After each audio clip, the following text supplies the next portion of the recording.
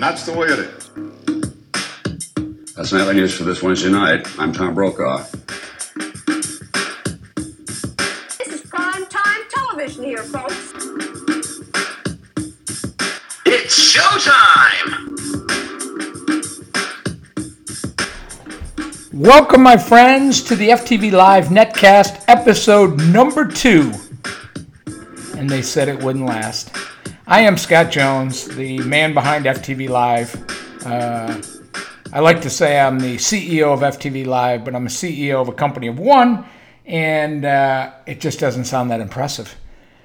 So I have to say that I'm absolutely blown away at how many of you people streamed episode 1 of the FTVLive Netcast. I have not looked at the numbers the last couple days, but it was thousands and thousands and thousands of people, listen to this, as I said, episode 1 of the Netcast, which was just me rambling for like 20 minutes and really not saying much. And I know that's not going to continue to work, so I'm going to go with guests today and try and get guests as often as possible. In fact, I got some really good guests lined up.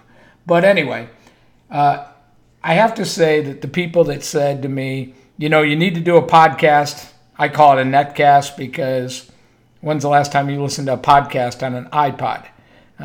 You're listening on your phone, your computer, your laptop, your iPad, your tablet, whatever. Probably you're not listening to this on an iPod, so I don't like the term podcast. I like the term Netcast because it's streaming over the internet, and it makes it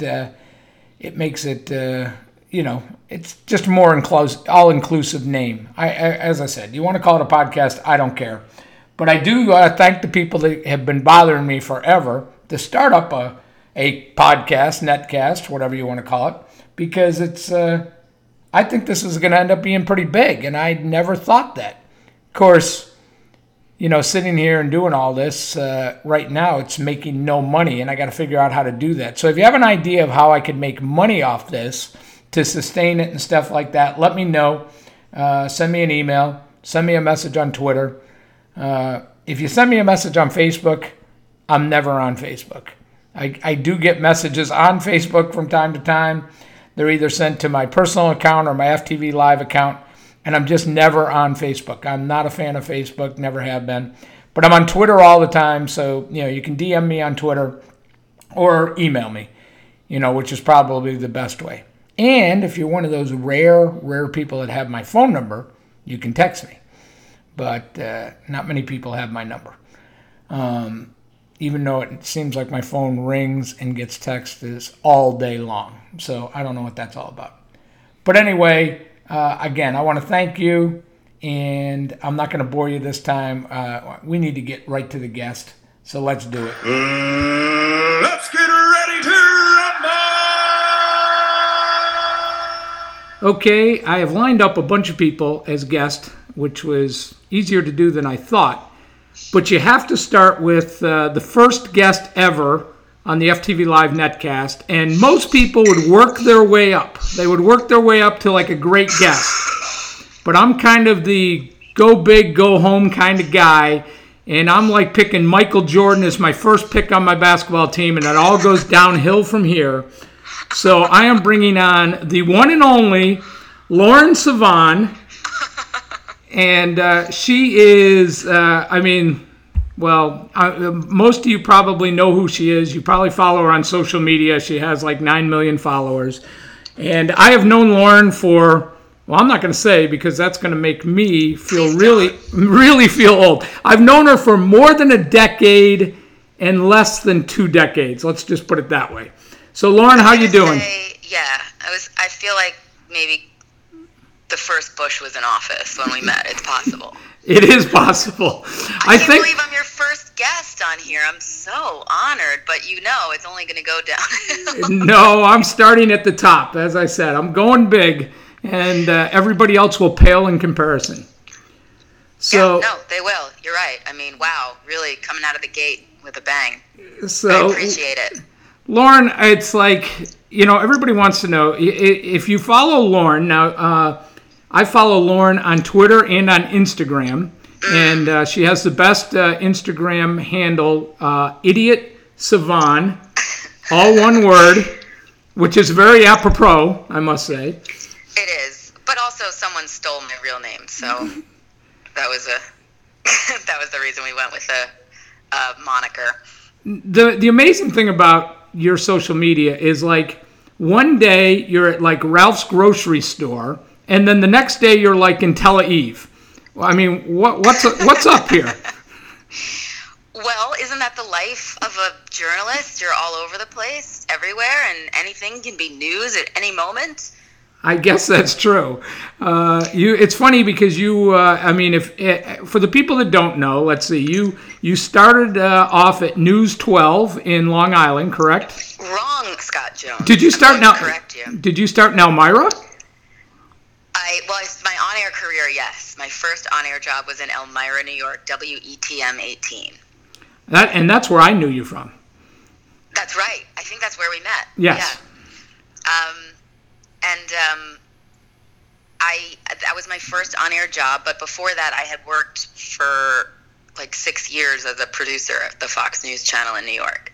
So I was in the news business, but I wasn't on air. And then I took like a 65% pay cut to move to Elmira and live on Slim Jims and be their morning anchor for 1.5 years or until my out was in my contract.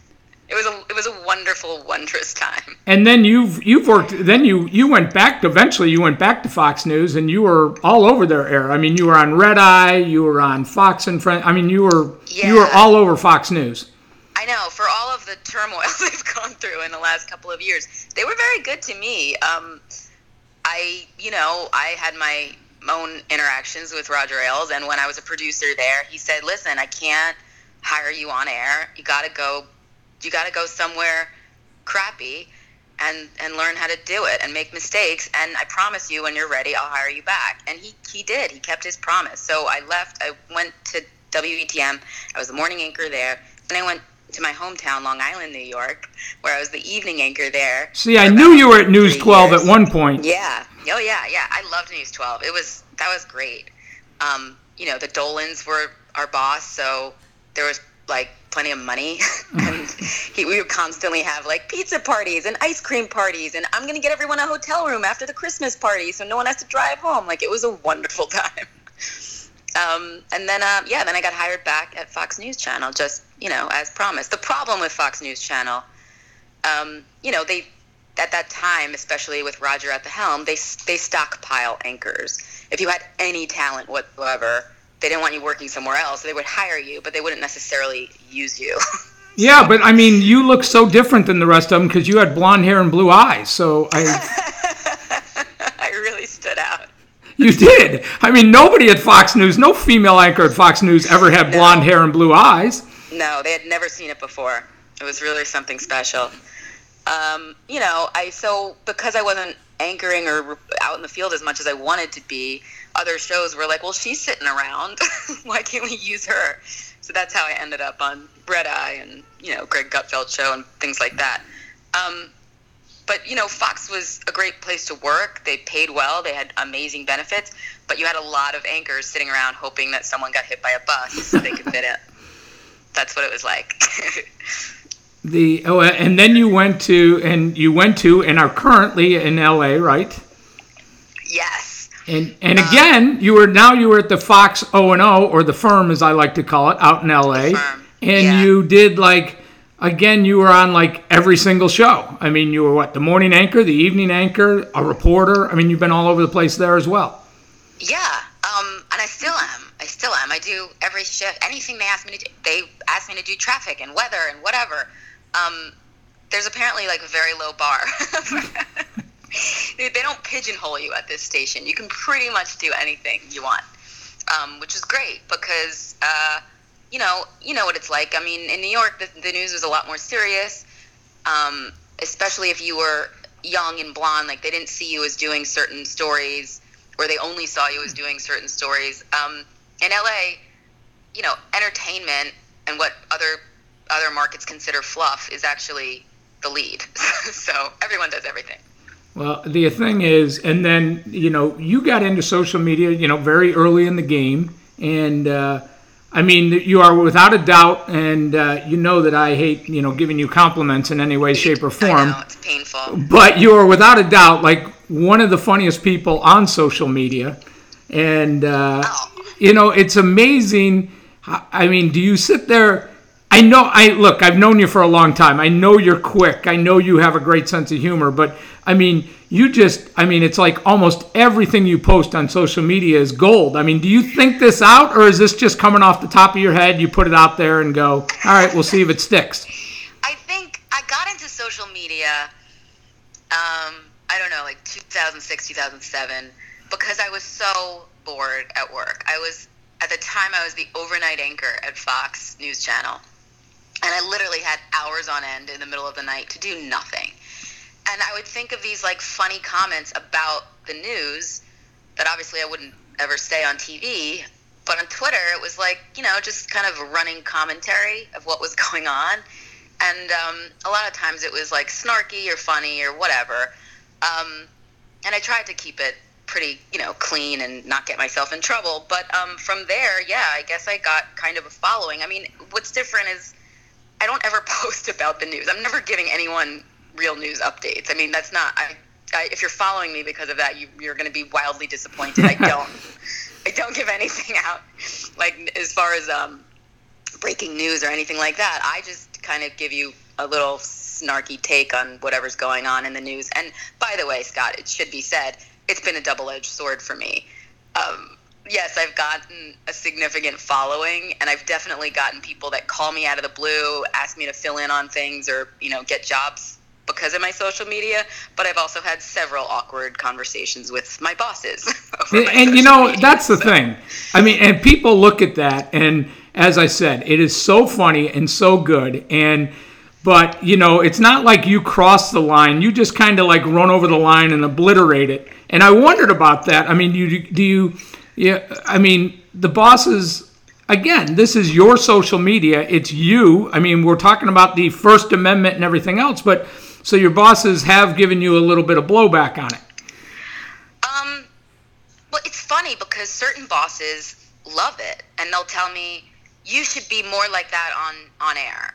Like, whatever you're putting on Twitter, you should put it on the air. And for a while, I did let it fly, and I happened to have a boss that loved it and thought it was great. And, occasionally he would be like, whoa, that was a bit much. But he loved that we were really kind of irrelevant and just talking about the news that we were covering, giving our own take on it.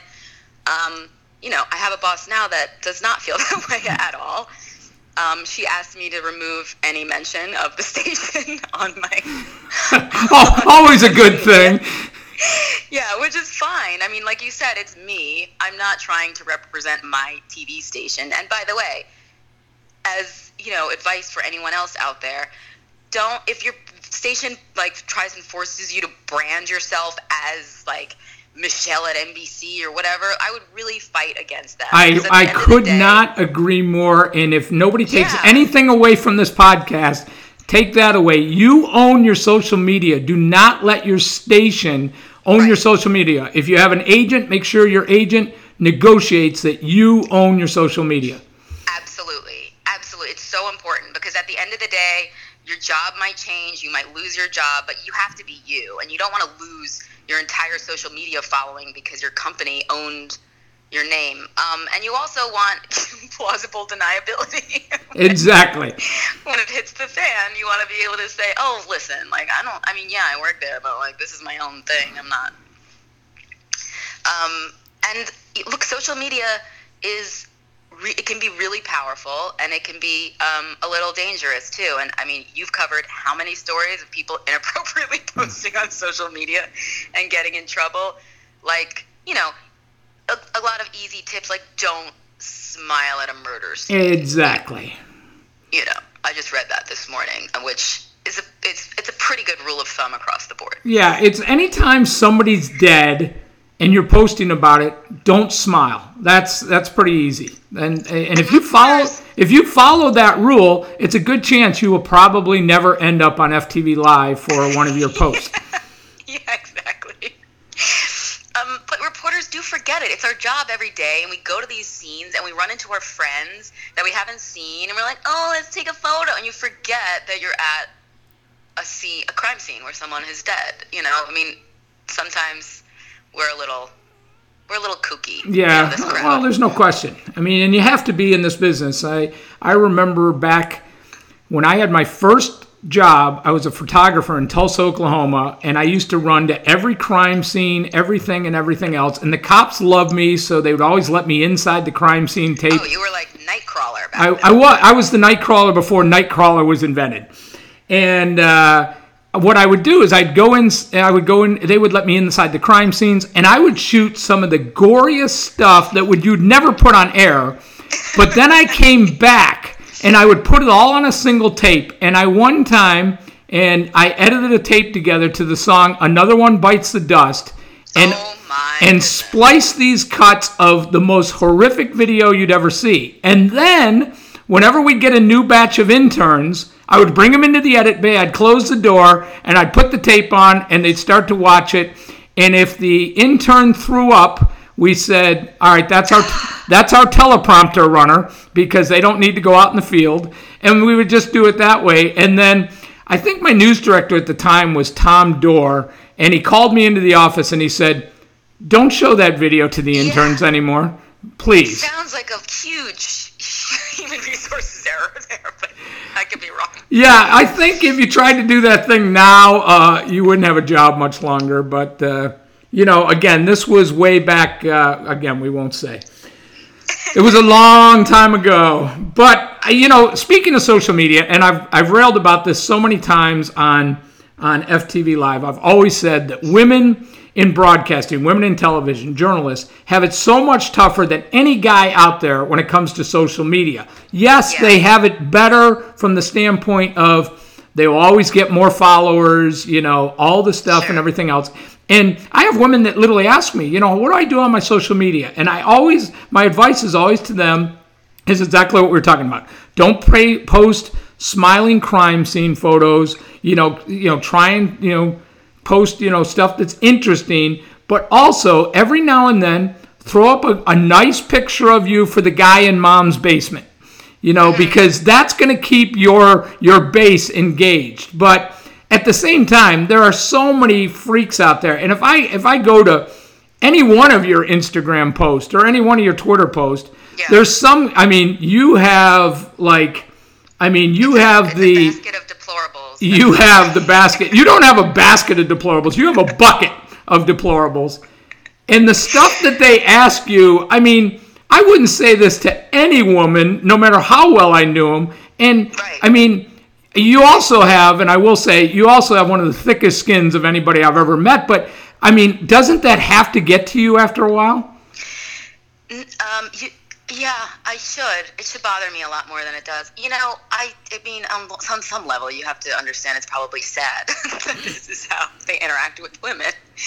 But on the other, look, I get upset when they start mocking someone else in the photo that has nothing to do, with me.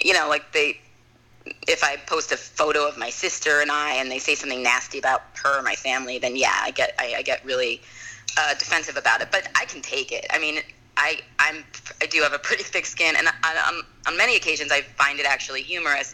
But having said that, yeah, it does get a little scary. Sometimes people will write me and send me my own address and say, "Oh, I found this. Is this where you live?" And that scares the living crap out of me. Or I saw you walking down the street, like that kind of thing. That scares me.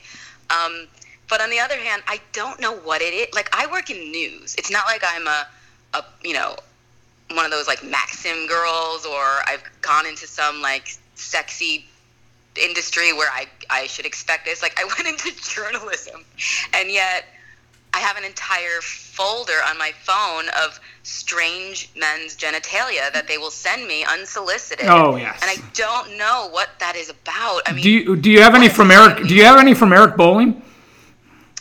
I did not personally get any from Eric Bowling, but I was pals with someone who did, and so I did see the photo on someone else's phone. So and that's why they call, and that's the reason they call it the 5, right? Yeah. Isn't that how they got the show name? Yes. That's great. I love that. Well done, Scott. All right. Well, all right. We'll go away from that so we don't get in trouble. No, I mean, look, it's apparently part of the job. I had no idea. But the thing is, as I said, I mean, it's unbelievable. I mean, there's times where, as your friend, I see somebody, they post something, and I get pissed off. So, I mean, I give you a heads up, and I want to post back, like, what are you? You're an asshole, buddy. But I won't. I don't do it because the worst thing to do is engage these people. Yes, but that's all they want. I don't think any male talent out there gets, hey, can you post a picture without your shirt, or all this other stuff. And the female talent, and I'm not just you. I mean, they all get it. And so it's kind of a double-edged sword, because you have your bosses that want you to be involved in social media, engage people on social media, but at the same time, you got to deal with this just flat-out crap. Oh, yeah. Our bosses now, I mean, it's so funny how late news was to the game with social Very media. late. I mean, very late. Right? In the beginning, they were like, listen, I would stay off social media if you know what's good for you. Like, you don't need to be posting about things. It'll only get you in trouble. And then all of a sudden, it's like, you have to post. You have to constantly post. We want you on Facebook. We want you on public pages. We want you. They put a huge screen in our newsroom and have everybody compete against each other about how much traffic we each have on all of our pages. So you're constantly seeing your face up on that screen, and you're either on the bottom of the list or the top of the list.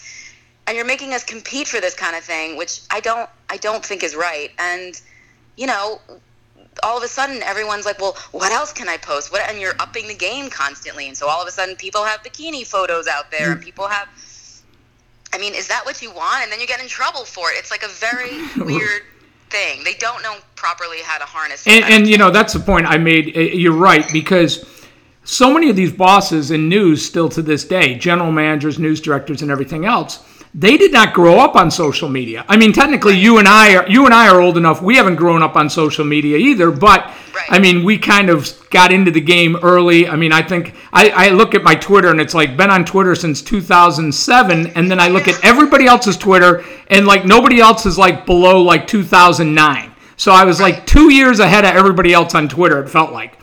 But these bosses have never been involved in social media, and yet they're telling their people to be on social media all the time. Well, then you're hiring, this millennial generation, these 24-year-olds that have totally been on social media, and what they think is okay on social media and what your boss thinks is okay on social media is miles apart. And then next thing, they're called into the office and yelled at for posting something on social media, even though that's exactly what the boss told them to do. Absolutely. And the bosses also don't understand how social media works. I mean, everybody's cutting their cords. No one's watching TV anymore, right? Me promoting my 5 o'clock sweeps piece by saying, hey, tune in at 5, or I'll tell you about a new energy bar that's making people fat, like whatever it is. People aren't tuning in to TV because they saw me tweet something. Correct. If they like me on Twitter and they follow me on Twitter, they might tune in just to see what I'm like on TV. I mean, that's my experience. But they're not setting their DVR because I tweeted something. It doesn't work that way. Well, and you have to really give people a little part of inside you. I mean, people always tell me, like, I don't know what to post. Just be yourself. Be the most appropriate version of yourself. But people do want to see that behind the curtain, like what your life is like. That's why people follow you. Not necessarily because you were first on the scene or, whatever. It's like they want to see what your life is like. And by the way, the girl in our newsroom that has the most followers out of anyone, she's a sweetheart, and all she posts is like beautiful photos of her and her baby and drinking coffee in the morning and her on set. I mean, there's nothing in there that would be risque, but people love her and they just want to see what her life is like. Well, your life is so much more interesting than mine. As I said, you're all over the world.